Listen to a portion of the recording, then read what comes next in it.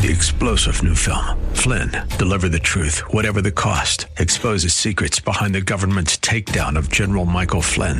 Flynn knew what the intel world had been up to. He ordered the first audit of the use of contractors. This set off alarm bells. He told the truth. He was the most dangerous person for Donald Trump to hire. They had to get rid of Flynn.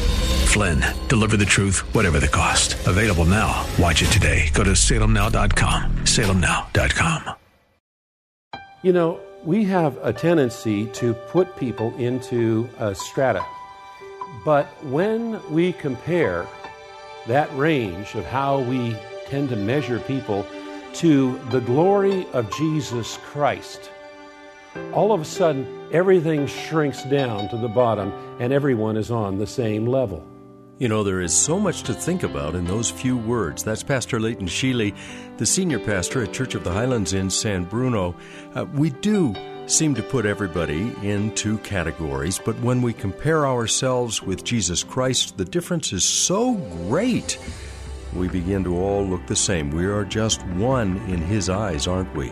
We're going to learn more about that on this edition of Study Verse by Verse as Pastor Leighton continues in the book of James and moves into chapter 2. And now, Lord, as we turn our attention to your word, we ask you to be our teacher and transform the way we think, the way we speak, and the way we act by the power of your word and your Spirit working within us. Anoint this time, we pray, in Jesus' name. Amen. I'm going to invite you to turn in your Bibles to James chapter 2. And as you're turning there, I want to remind you that James is not so much interested with the correct and accurate verbal expression of doctrine as he is with its living expression. He wants Christians to be better Christians. It is considered to be the earliest book of the New Testament era. It was written during one of the times of early persecution against Christians, recorded for us in the book of Acts chapter 8. And in that time of persecution, the gospel and the believers were spread out from Jerusalem into Judea, Samaria, and the uttermost parts of the world. And so James is the pastor of the head church, the main church in Jerusalem, and he's concerned about the spiritual welfare of those who have been dispersed abroad. And so he sends this letter. In the first letter, he reminds his suffering brothers and sisters that they should not be surprised when times of testing comes. And he prepares them for the test by giving him guidance and strategy, which applies not only to them, but also to us as well. Now, we previously studied chapter 1, and that's available if you'd like to review it on highlands.us, our website. So our study today commences with chapter 2. It reads, "My brothers, show no partiality as you hold the faith in our Lord Jesus Christ, the Lord of glory. For if a man wearing a gold ring and fine clothes comes into your assembly, and a poor man in shabby clothing also comes in, and if you pay attention to the one who wears the fine clothing and say, 'You sit here in a good place,' while you say to the poor man, 'You stand over there,' or 'Sit down at my feet,' have you not then made distinctions among yourselves and become judges with evil thoughts? Listen, my beloved brothers, has not God chosen those who are poor in the world to be rich in faith and heirs of the kingdom which he has promised to those who love him? But you've dishonored the poor man. Are not the rich the ones who oppress you and the ones who drag you into court? Are they not the ones who blaspheme the honorable name by which you are called? If you really fulfill the royal law according to the Scripture, you shall love your neighbor as yourself, you are doing well. But if you show partiality, you are committing sin and are convicted by the law as transgressors. For whoever keeps the whole law but fails in one point has become guilty of all of it. For he who said, 'Do not commit adultery,' also said, 'Do not murder.' And if you do not commit adultery, but you do murder, you have become a transgressor of the law. So speak and so act as those who are to be judged under the law of liberty.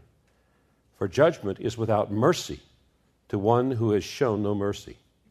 But mercy triumphs over judgment." So here in this passage, James is stressing that our partiality or lack thereof is yet another test of living out our faith. You may recall that the first test is how we respond to trials, and that's in chapter 1, verses 3 through 12. And the second one is how we respond to temptation. That's in verses 13 through 18. And the third one is how we respond to the Word of God. Are we just hearers or are we doers? That wraps up the end of that chapter.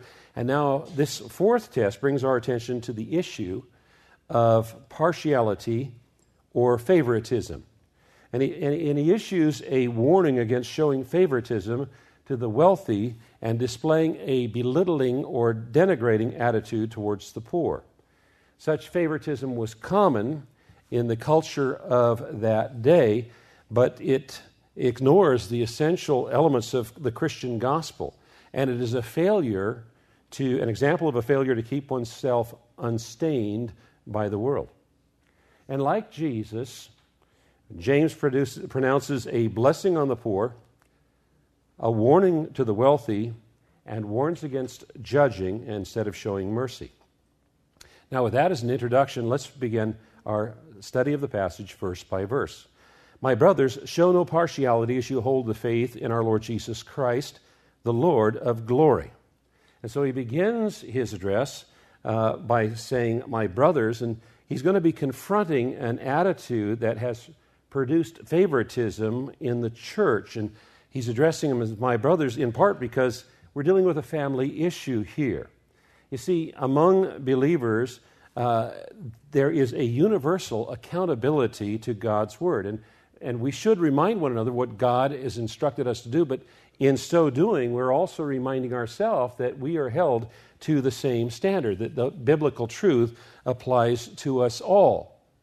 And so by addressing his readers in this manner, James is dismissing any suggestion that he, as the pastor of the church in Jerusalem, is not one of them. He's saying, I am one of you. And it's important for us to understand that there is only one standard of obedience, one standard for all believers. There's only one standard of obedience for all believers. But I still occasionally hear Christians say things like, a pastor should never do that, whatever that is. Well, if there's only one standard for all believers, then if a pastor shouldn't do that, neither should anybody else who's a believer. So a better way of saying is a Christian, a believer, should never do that, whatever that is. Because there is only one standard of obedience that applies to all believers. And so by saying, my brothers, he is emphasizing the togetherness of obedience to Christ. And his concern is regarding favoritism or partiality. He says, show no partiality. Partiality is pandering to someone because they are prosperous, powerful, or popular. They're rich, they're influential, or they're famous. And the word literally means to lift up one's face. And it has a good meaning. It's not originally it wasn't a bad word. It meant to accept a person with favor, to respond favorably to a person. But it then went on to begin to mean favoritism. Showing favor is good. Showing favoritism is not. The Old and New Testaments unite in condemning partiality and favoritism. Showing favoritism based on external considerations is inconsistent with our faith in Christ Jesus, who breaks down the barriers of race, class, gender, wealth, education, and so forth. The Apostle Paul wrote in Colossians 3:11, here there is no Greek or Jew, circumcised or uncircumcised, barbarian, Scythian, slave or free, but Christ is all and is in all. Therefore, as God's chosen people, holy and dearly loved, clothe yourself with compassion, kindness, humility, gentleness, and patience. Bear with each other and forgive whatever grievances you may have against one another. Forgive as the Lord forgave you. And over all these virtues put on love, which binds them all together in perfect unity.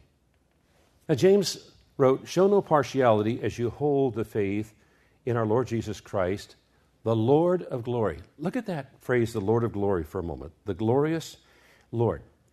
You know, we have a tendency to put people into a strata organization that we have. We have some people that are here, the way we perceive them. There are some people that are here, the way we perceive them. There are some people here, the way we perceive them, and so forth. But when we compare that range of how we tend to measure people to the glory of Jesus Christ, all of a sudden, everything shrinks down to the bottom and everyone is on the same level. Think of the most powerful person you know, somebody you would place high on your social strata, somebody that's rich or powerful, whatever. How many universes have they made? Do you think that they could walk on the sun, let alone make the sun?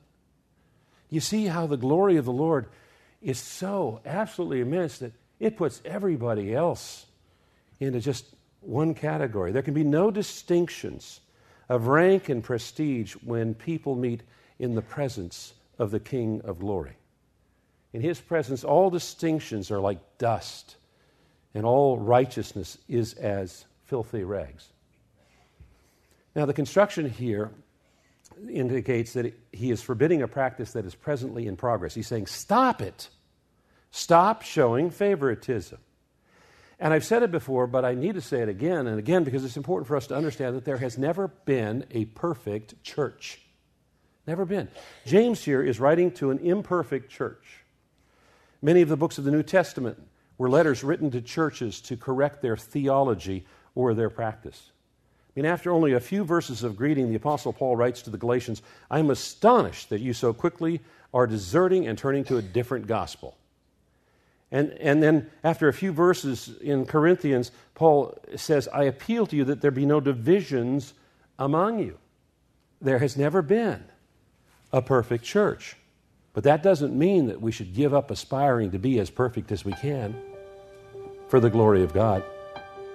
Is one of your frustrations with your imperfections, if you will, the fact that you don't spend enough time in the Word of God? I think we all feel that way.